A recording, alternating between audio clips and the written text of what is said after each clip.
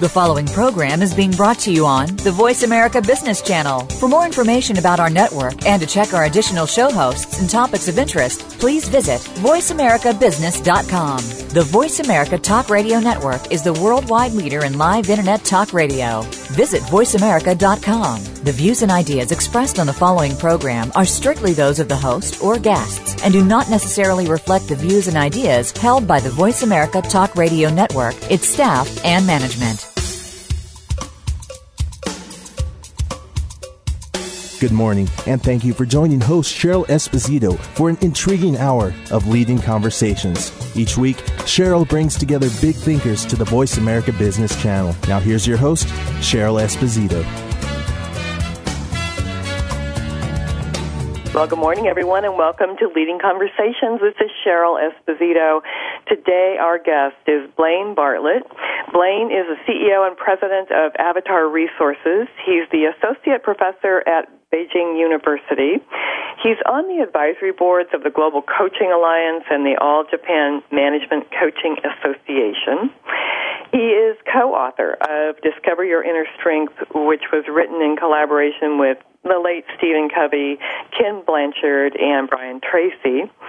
His current book, The Three-Dimensional Coaching, is published in China and Japan. And his upcoming book, soon to be completed, Success Sustained, The Case for Compassionate Capitalism. Blaine, welcome to Leading Conversations. Well, thank you, Cheryl. It's good to be back again. Well, it's good to have you back. We love having you here. You know, you are one of the most well-traveled, worldly people that I love to have conversations with. You have been, connected to Asia for a really long time, which I find fascinating, and now your work is being published and you continue to be sought after there. But not just there, but all around the world. As an executive coach, as someone who is sought after in the field of leadership, your expertise is quite vast. Let's talk for a minute about why you were attracted to the field of leadership way back when. When did that start? It does go way back when. That would be probably in, just chronologically, the late 1970s. I was doing quite a bit of work in the human potential field, which was kind of emerging at that time, just in the form of popular consumption. This is the time, if you remember, of EST coming up, actualizations of Stuart Emery, LifeSpring, and I was involved in that field, and got interested pretty early on about how organizations became and sustained success over time, and the more I looked at it, the more obvious it became to me that was a function of leadership, and not just any kind of leadership, but a specific kind of leadership that caused people to examine who they were in the context of the environments and the systems that they were participating in. Well, you not only travel the world, but you have a place where you go to retreat and restore, rejuvenate. Where are you today? Well, today I'm up on Whidbey Island. We've got, as you mentioned, the retreat center up here, and I'm sitting in my office looking out at the ocean, and it's just spectacular. Just had an eagle fly by.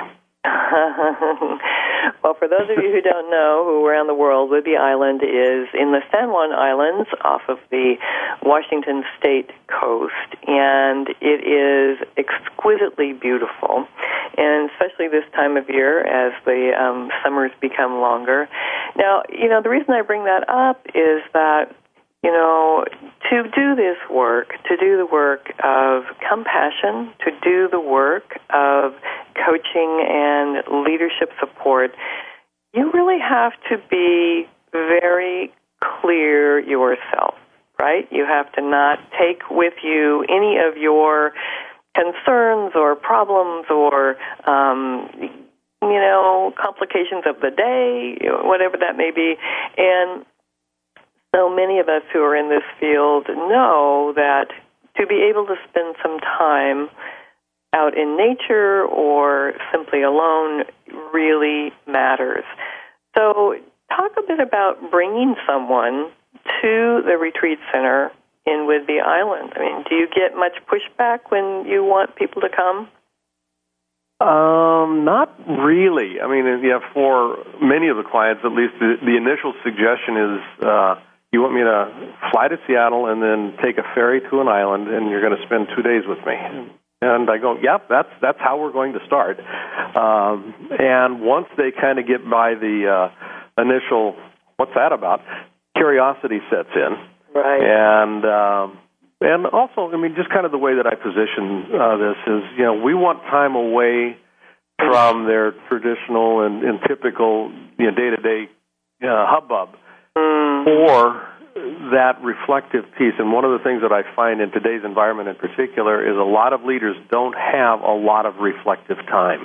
Right. And it's that reflective time that actually begins to allow for a different and oftentimes a more creative approach to how they're doing their business. You know, I so appreciate that because many leaders not only don't have the time, they believe they don't have the time. They believe they don't have the time to take. And what you and I have seen, and many of us in the field have seen over the years, is that as they are draining their own energy, they start making decisions that aren't in the best interest of the organization. Absolutely. So, yeah, you know, so that, you know, that leads us to the conversation around compassionate capitalism. Now, really? You know, I can imagine them not only saying, you want me to go to the island, but are you kidding me? Compassionate capitalism, how are those things connected? Yeah, well, that's, I mean, I love that you bring that up because the two words married together do seem to be somewhat jarring. Right. And it's interesting when you start taking the word compassion and unbundle it just a little bit. And also when you look at the historical trajectory of capitalism over time. And I'll just take a look at compassion right now. First of all, the word compassion comes from the word passion, which is sourced from an ancient Greek verb, pascho, which means to suffer. And, simply put, I mean, compassion is the act of being with suffering, being with somebody that is suffering. Now, where this gets interesting, to me anyway, is, partly, the role of a coach is to be with the suffering of our clients, but it's not in the way that it's usually thought of. And what I mean by that is the word suffer, when you actually look it up in the dictionary, it doesn't have anything to do with pain. It has to do with that. Literally, the word suffer means to feel keenly. Oh, wow. And it's that point of feeling keenly. It's, imagine, when and we've all had this experience, you've had your legs crossed or something, and your foot's gone to sleep. And you notice it, and then you kind of stamp your foot a bit, and it starts to waken up. Right. And you feel that tingling, and it's uncomfortable, but it's also exquisitely alive. You can feel the life surging back into it. Where suffering comes into play with coaching is finding that point of most potential aliveness with our client. Where have they deadened themselves? Where have they come to be numb? To experience the observation, to access to resource, those sorts of things. So it's that point that we want to be able to move to. So I use the word compassion in an actually fairly edgy sort of a way, because to go to that point requires a great deal of vulnerability on the part of our client. It's uncomfortable. Compassion is not, let's just sit around a blue candle and stare at it and go kumbaya. Really? Oh, no. Really, it's not. And it's not about sympathy. It's about going to that point of rawness, that point of potentiality, that point of most aliveness. Dr. Will Schutz, some of your listeners may recognize his name, but Will, he was the originator of the FIRO instrument that's used extensively in the world of business, as well as a number of other psychometric instruments. He said to me one time, we connect through our vulnerabilities. And I think that is a very profound observation. And I've also expanded that in our work to not only do we connect through our vulnerabilities, we disconnect through our certainties. Oh. And partly what I want to be able to do, and this is part of the awakening, if you will, is challenge the certainties that leaders bring to what they do. And in that challenging of certainties that requires vulnerability, and it oftentimes moves them into places that they didn't know had gone asleep. Mm. So give us an example of a certainty that a leader may be stuck in. Well, it can be a number of things here. One that comes readily to mind is, and you work a lot in this area as well, strategic plan implementation might be one way to think about this.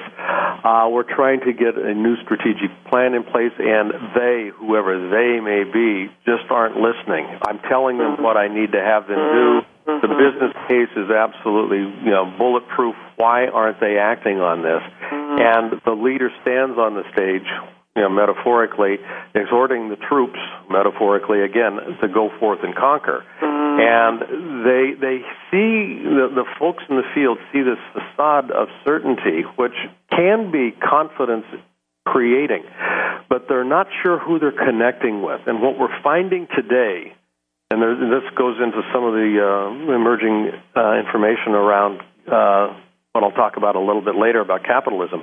But what we're finding today is people respond best when they feel connected to the leader that they are being asked to follow. And it's that connection. How do people connect? We connect through being able to see a leader say, I understand that this is a big change for us. We've not been down this road before. Strategically, we need to move in this direction. What are the concerns that we may be, and then you start that conversation. If you're going to have difficulty with this at a local level, and this is part of the conversation that the leader has with his or her directors or whoever, what might be some of the difficulties, and how can we begin to take the sensibilities of our people into account? And this is where the whole idea of being compassionate begins to have some pretty interesting bottom line results. It costs a lot of resource, both time and money, to have people resist a change that we know has to occur. Now, change is normative. People are and resistance to change is normative.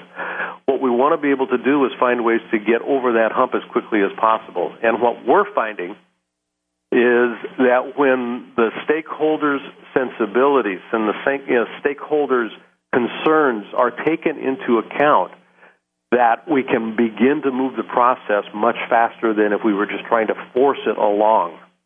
Because there's always spring back if we're forcing things. That's really an interesting thought, spring back. So, moving forward one step, moving back, 10 steps? 10 steps sometimes, yeah. Yeah. We've both seen this happen a lot. And, it makes me wonder, what does it take for a leader to say, okay, there must be a different way? I mean, how many times do you think they have to go through that? Because you and I both know that it's usually more than once. Yeah, it's definitely more than once. And if there's a specific answer to that question, I think that answer literally is, it depends. And I don't mean to be facetious, but it does depend on the leader themselves. Right. What's their tolerance for pain? What's their tolerance for frustration? And how quickly do they recognize a need to move? If they're treating it as business as usual, And this is where the numbness begins to come into play, and the certainty that many of the leaders operate with. We want to be able to have them pause and reflect for a moment, to take a look, if they can, at the system in which they are a part. How is the system responding to our request to move in a different direction? I can get one, I'm sitting here watching the wind blow right now. And, imagine a mobile, and the wind blows a piece of that mobile. The entire mobile starts to move as a consequence of that. And what's interesting about that kind of movement is it only took one little piece to set the whole thing in motion. That's what happens in an organizational system. If one little piece can begin to move and sustain its movement, the rest of the organization will begin to fall in line, because the system is always seeking some sort of equilibrium. Now, if we push on one piece and we aren't aware enough to know what needs to be in place to have it sustain itself, to sustain that push, to sustain that movement, this is where we get spring back, because the system is conspiring to move it back to where it's comfortable, to move it back to where it's always been, despite the best business case reasons for why it needs to move.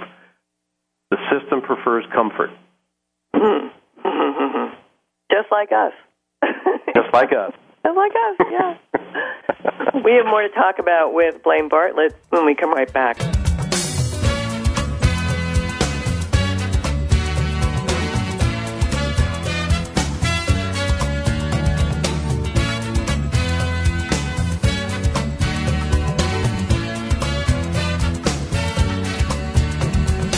Find out what's happening on the Voice America Talk Radio Network. Find out about new shows, featured guests, and what's up this week. Find us on Facebook by searching keyword Voice America.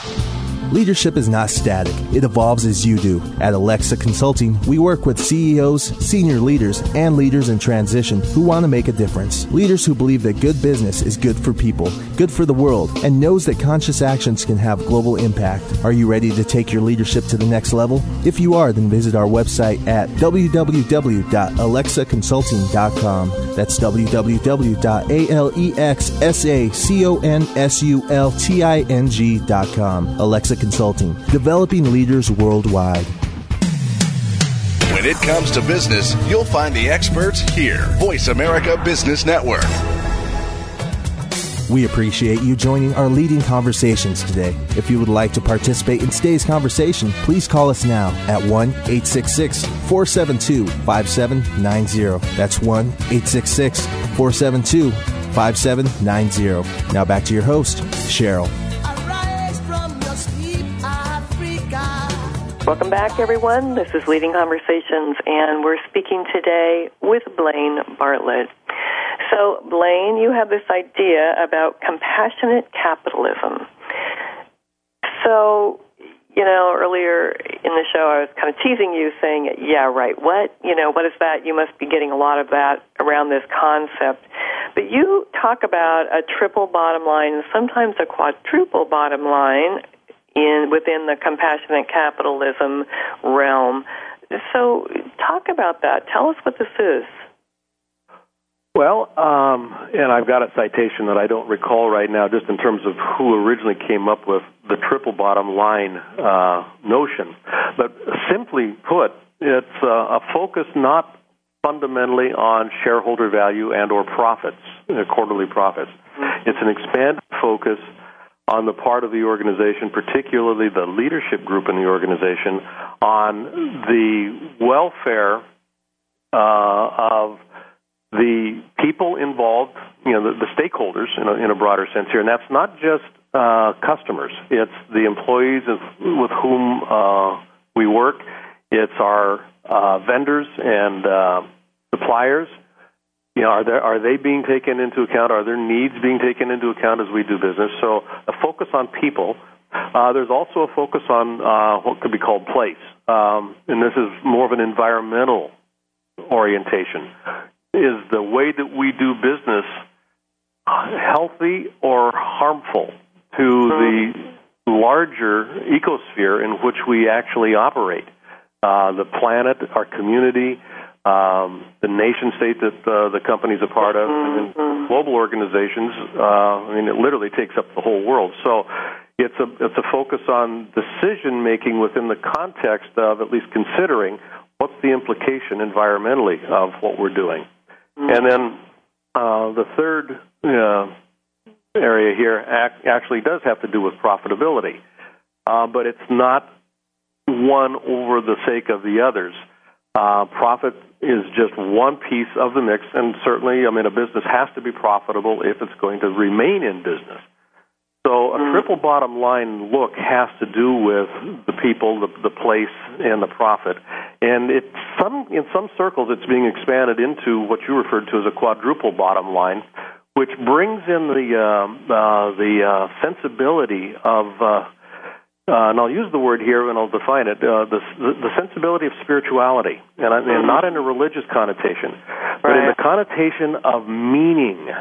Is what we're doing creating meaning on or in the experience of our stakeholders, and where that comes into play has to do with just a simple understanding that human beings, we as a species, what we seek is a profoundly passionate and pleasurable experience of being alive.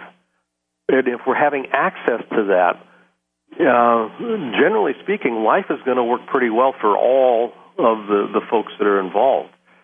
So the triple bottom line or the quadruple bottom line is a very holistic way of looking at how we're doing business.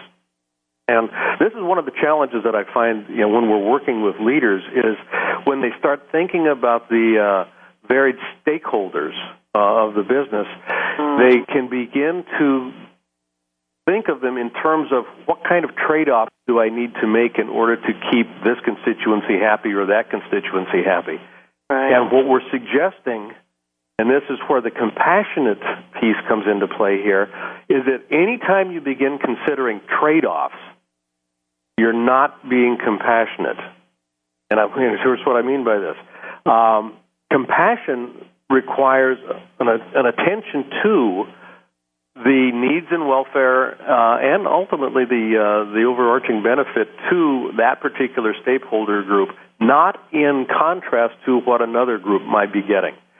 So when I start eliminating trade-off between stakeholder groups as an option, I start getting creative about how I go about making and implementing decisions.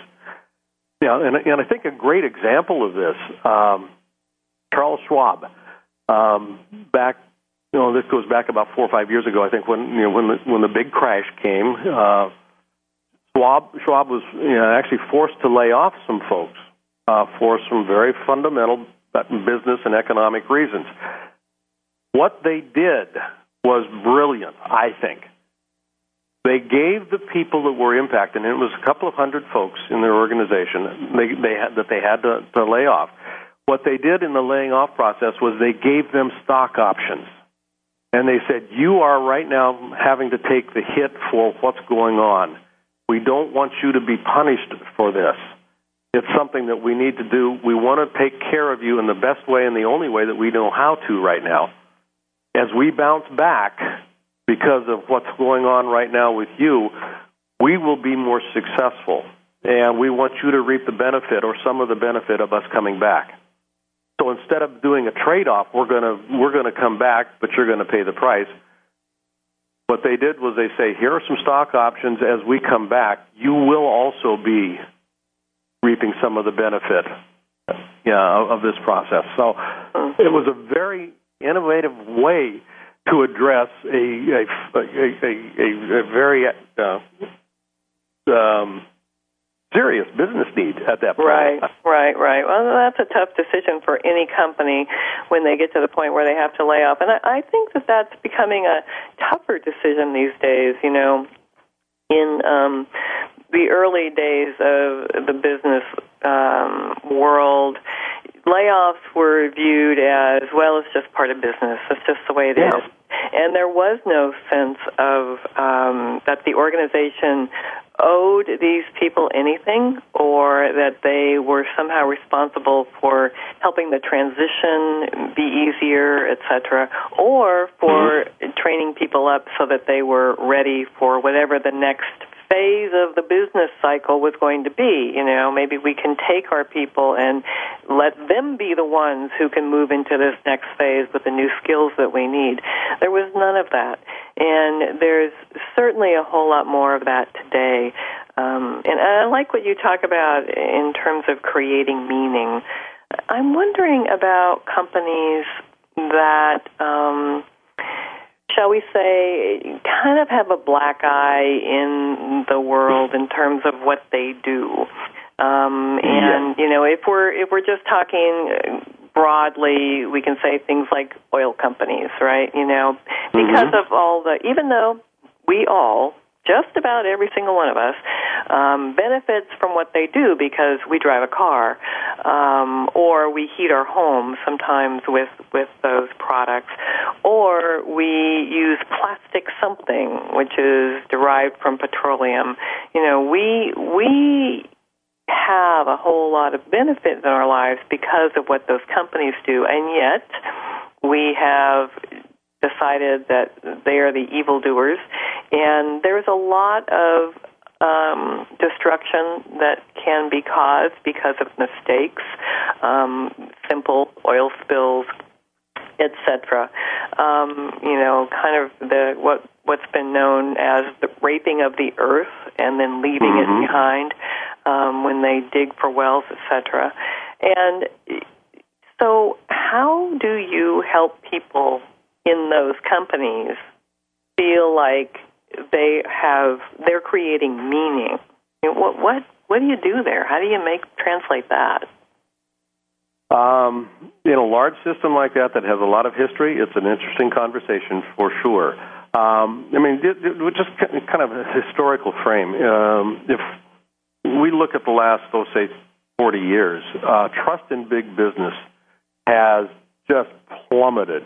Right. Right now, according to some of the latest Gallup information, it's hovering around 15%, which is a positive approval rating for big business, which puts it in the class right next to the politicians in Washington, D.C., which I'm not sure that's great company. What's fascinating to me, Cheryl, is when we go back and look at business, business has been arguably the greatest creator of value in all of human history. It's just amazing what's occurred since capitalism came on the scene. The Wealth of Nations was published in 1776. The Industrial Revolution began at around 1750s, somewhere in that area.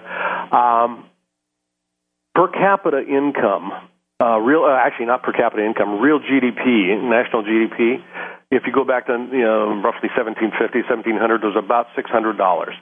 Today, it's roughly, and this is in constant dollars, it's about $7,300.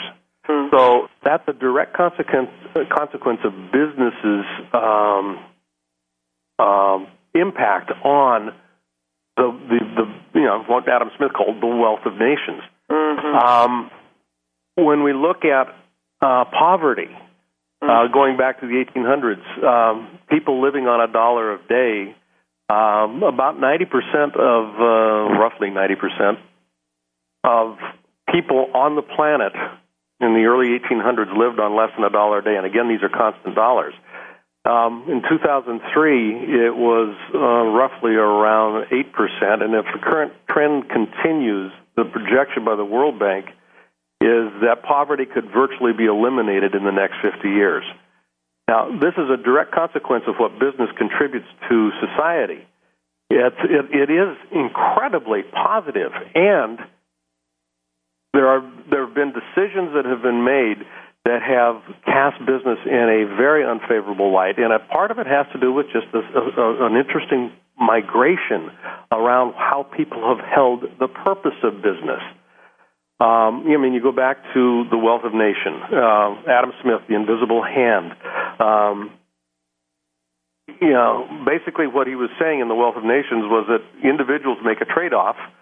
When they purchase something, what they're basically saying is that they value what they're purchasing more than what they are giving up in exchange. And literally that notion underlies the concept of mutually beneficial trade, where both sides tend to benefit. Now, that was interpersonal. Both sides, we can also take a transactional look at how we take resources from the earth. Is the earth benefiting? What's the reciprocity there? That has gotten lost.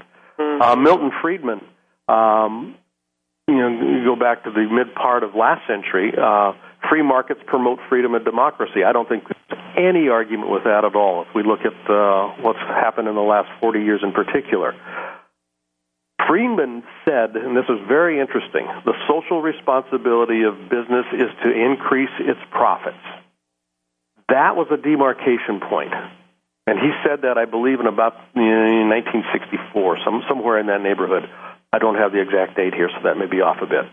But the idea that the social responsibility of business is to increase its profits began to move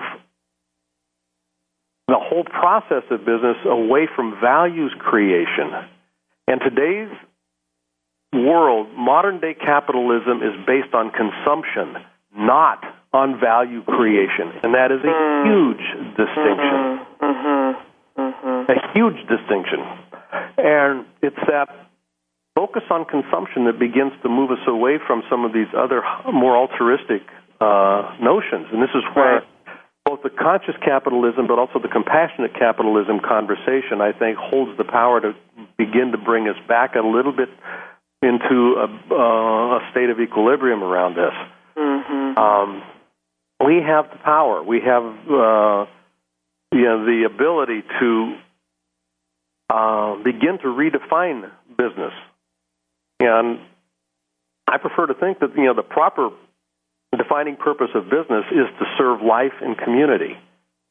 If business can be positioned to serve life and community, it speaks to the economic value that's created. It also speaks to meaning. I'm getting on a soapbox here, but 1989, something very interesting happened in this country, and this is where we start looking at meaning, which kind of goes full circle back to what you were mentioning a bit ago. In 1989, for the first time in history, the U.S. population went over. The majority of adults were over 40 years of age. In 1989, for the first time in U.S. history, the majority of adults were older than 40. And when we look at that cohort, and we look at the millennials that come up as a consequence of being raised by these folks, of which you and I are part of that group, the over 40 group, meaning is really important to us. Yeah. The what, for the sake of what am I doing what I do? How does it give me a sense of personal satisfaction and fulfillment? And success, in many ways, is defined by the experience of fulfillment, which is different than the acquisition of things. So when we start looking at business's role in creating access to greater meaning, this is where the challenge for leaders becomes very, very, very interesting and I think useful to attend to. How can they create possibilities for people in their organizations, all stakeholders that are touched by their organizations, to have access to an experience of being associated with you is a meaningful proposition. It's a meaningful business proposition for me. That, I think, is a great question. And it comes down literally to, do you matter? Do you matter? That's a great question. That's a great question. Well, let's talk more about that when we come right back. Okay.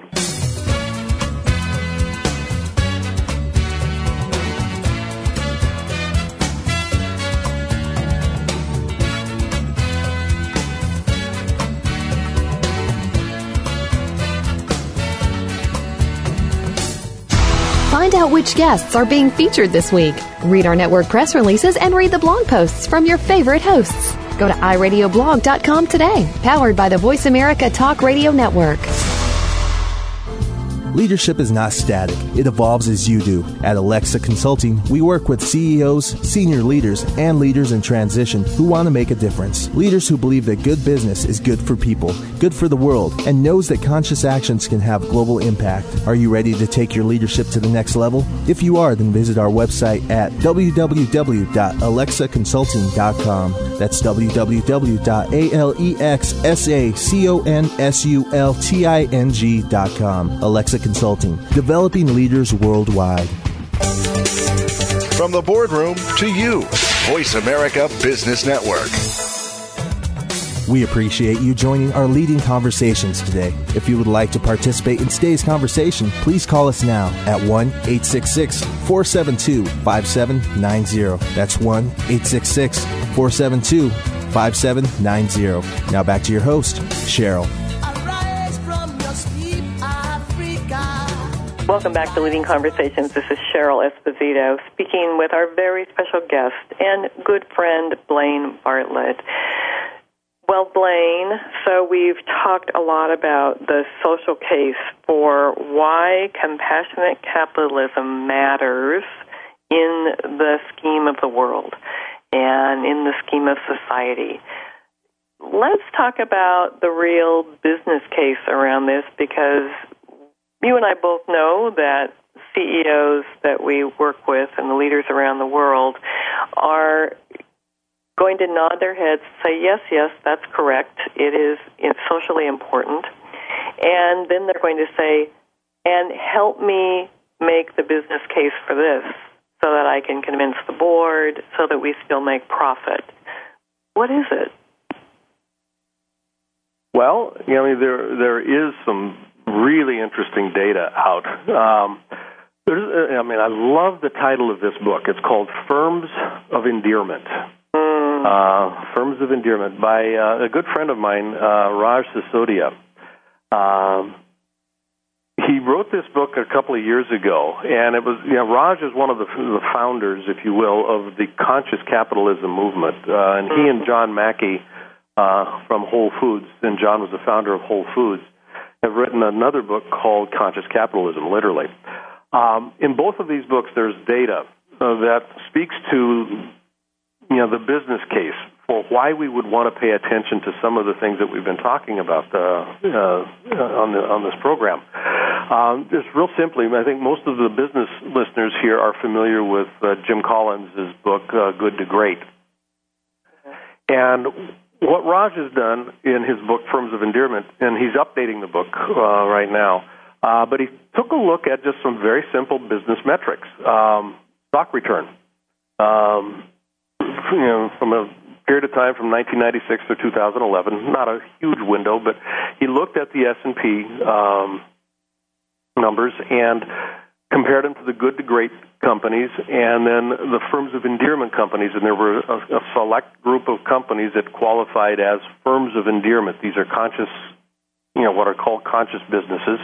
Costco would be amongst them, Whole Foods certainly, Southwest Airlines.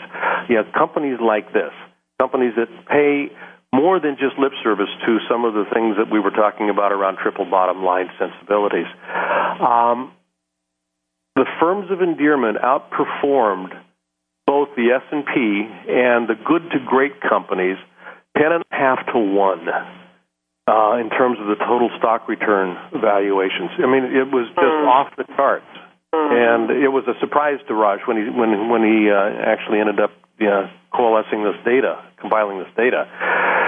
The interesting thing around the good to great companies are these were companies that primarily had a focus on bottom line results.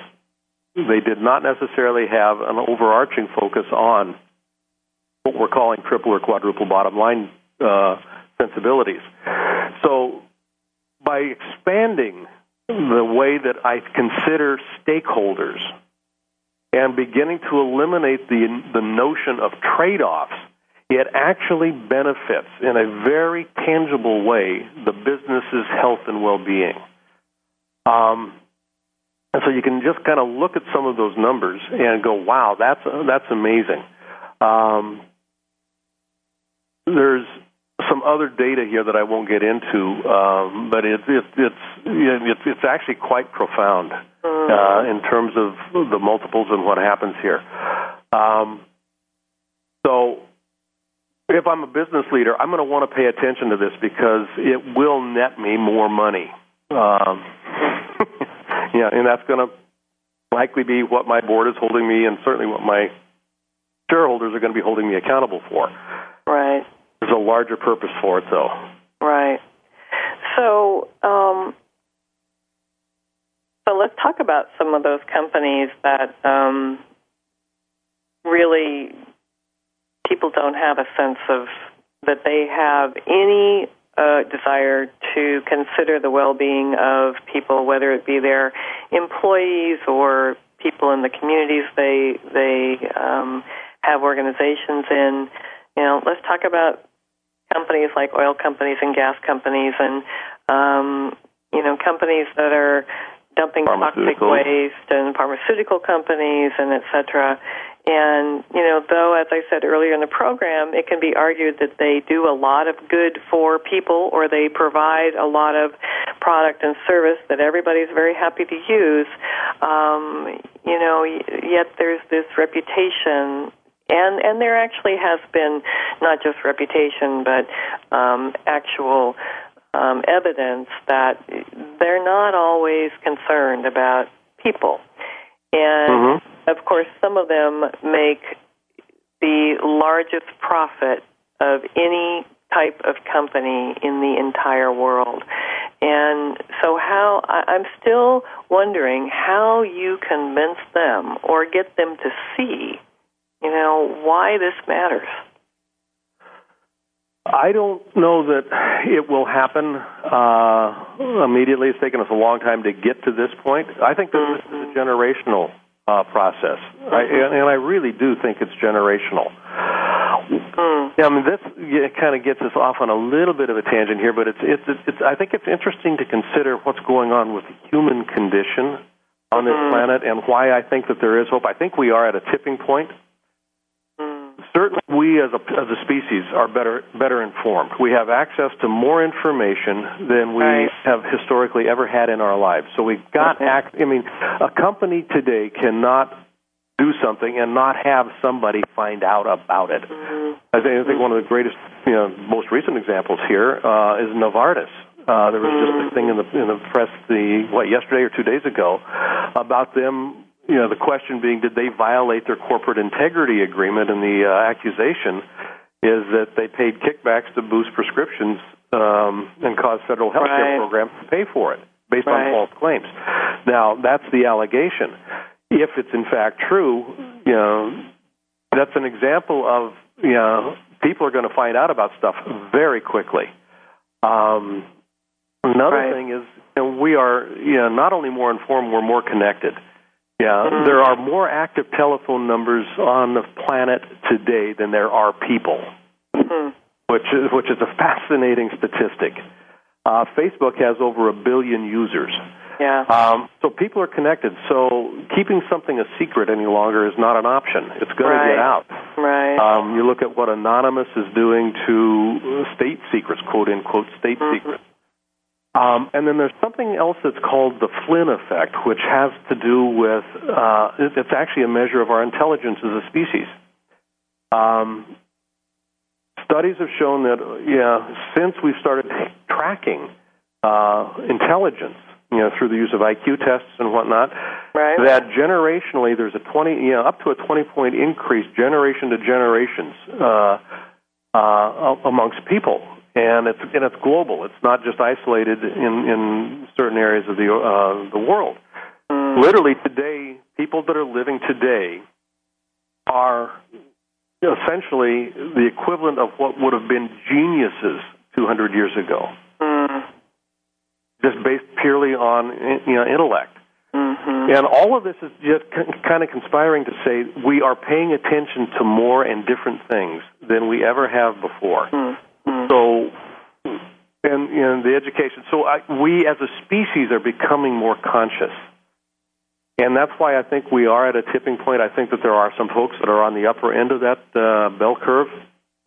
And the bell curve itself can go one way or the other. I think the more we begin to get leaders to pay attention to these sorts of things, challenge them to not make trade-offs, challenge them to make informed decisions that include stakeholders in the best possible way, it begins to get an interesting mix stirred up that produces a different kind of play out in the world. Right. Mission becomes linked to an ideal beyond fiscal returns. Businesses and its operations aren't separate from and does have impact on all stakeholders. Leaders lead from integrity, not expediency. Management and culture are developed in ways that support and honor the greater good. I mean, these are things that deserve more than lip service, and there are companies that are beginning to pay attention to this. And the more publicity they get, I think it's going to serve a very good cause. But also, I think when we start making a case for compassionate capitalism as a sustainable process for businesses, that's where we begin to see some of these other practices begin to go by the wayside.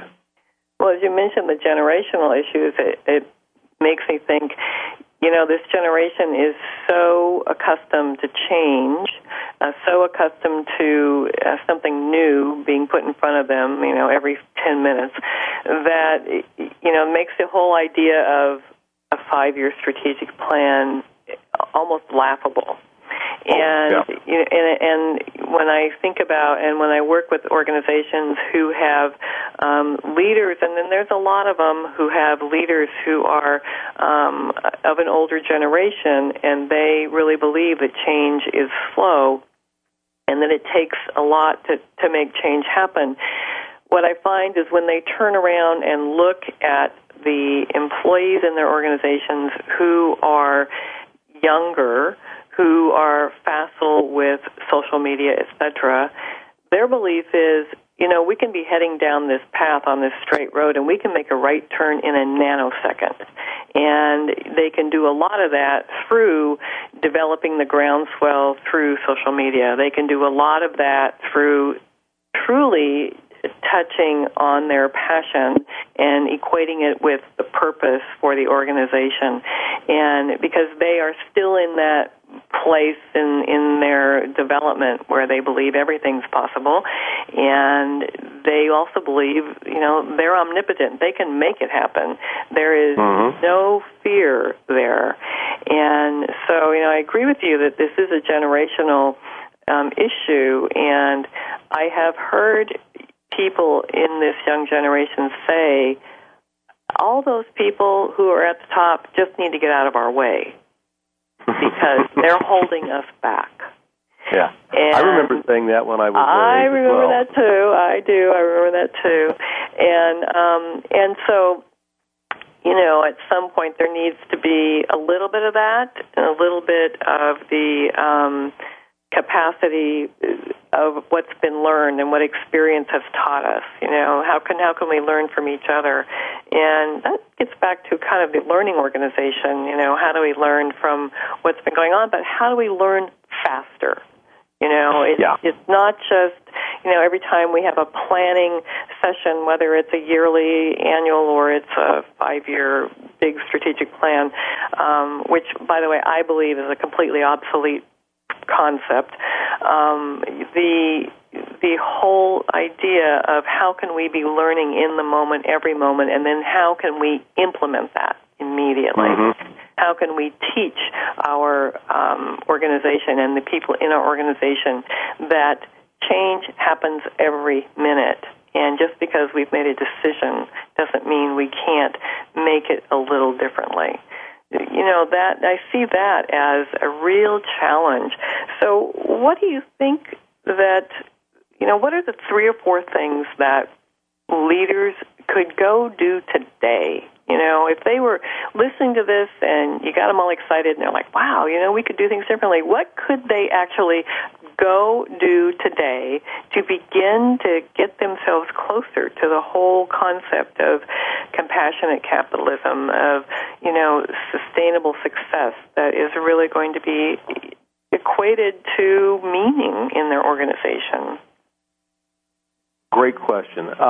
Couple of things that immediately come to mind. One is, and it's an honest questioning of your leadership team. What is our mission linked to that's beyond fiscal returns? Is it for the sake of what are we in business? That because the fiscal returns of the company do not mean squat to the folks in the company. It really doesn't.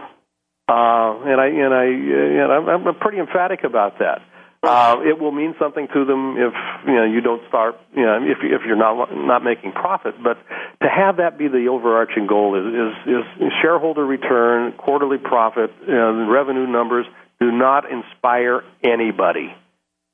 So having a mission that's linked to an ideal that's beyond just the monetary fiscal returns that the company would is trying to reap. That's one thing.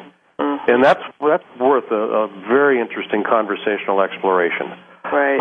Another is literally going out and, first of all, identifying who are our key stakeholders, including not only your customers, your core customer group, but your suppliers, your vendors, your employee groups, and going out a little bit beyond that. Who might else be impacted? What's the community nature of it? And then finding out from them, setting up some focus groups perhaps. What is it that would make your company relevant in their eyes? Because if you're not relevant in their eyes, you aren't meaningful to them. So what would be a sense of relevancy there? And part of that also is, what is it that they need? What is it that you provide to them? What do you make possible for them as a consequence of your relationship with them? Do you know explicitly what that is? If you start thinking about interacting with stakeholders without making trade-offs, one of the only ways that occurs is if I have familiarity with where are they potentially most likely to suffer. What are their greatest areas of need? That's where they're most alive. That's where they're most vulnerable. That's where I can most likely connect with them in a meaningful way. So that's another thing here. And then, honestly, just taking a look at how you communicate. And I open up a big box here when I talk about this. But communication. Most leaders that I work with tend to be accidental communicators. They default to expediency. Right. Communication is the act, and I love Virginia Satir's definition of this. Communication is simply the ways we work out common meaning with one another. And most leaders do not pay attention to working out common meaning. So taking the time to actually figure out what's the meaning that's being generated by these speech acts, by these communications that we are sending out. Are we in a two-way dialogue here that actually allows us to frame a meaningful foundation that we can together move forward from? Well, Blaine, those are fabulous, fabulous steps that leaders can take right when they leave here. We have a lot more we could be talking about, but guess what? We're at the end of our show. Oh. So I know that. So I know people will want to know more about you and the work you do. So how can they learn more about that? Well, they can go to the company website, which is www.avatar-resources.com. That's my company's primary website. My personal website is blainebartlett.com, and on that site I've got there's access to a blog that I keep, as well as access to books and readings and some other materials that I'm making available. So those are the two primary ways to get a hold of me, and the email addresses and whatnot are there. Great. Well, thank you so much for being with us and for making us think a little bit outside the box here today. I'm sure we can't wait to see the book Success Sustained, The Case for Compassionate Capitalism. Blaine Bartlett, when you're finished, we'll have to have you back. Oh, I appreciate it. Thank you very much, Cheryl. And just a real quick plug. I've got my latest book, Three-Dimensional Coaching, is actually going to be available on Amazon mid-May. It's coming out in an ebook form here. It's being translated into Chinese and Japanese, but it will be available here domestically mid-May. Great. Three-Dimensional Coaching. Yeah. Look for that. Thanks, Blaine. Now remember, everyone, to think big, because the world could be a better place because of a conversation that matters. This is Cheryl Esposito.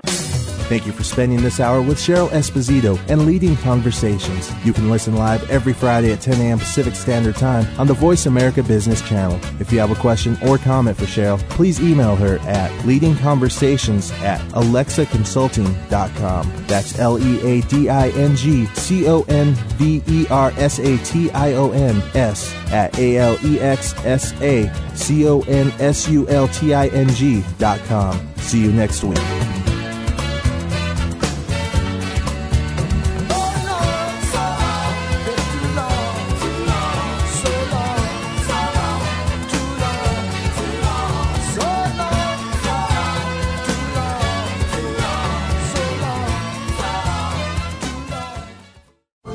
Leadership is not static. It evolves as you do. At Alexa Consulting, we work with CEOs, senior leaders, and leaders in transition who want to make a difference. Leaders who believe that good business is good for people, good for the world, and knows that conscious actions can have global impact. Are you ready to take your leadership to the next level? If you are, then visit our website at www.alexaconsulting.com. That's www.alexaconsulting.com. Alexa Consulting, developing leaders worldwide.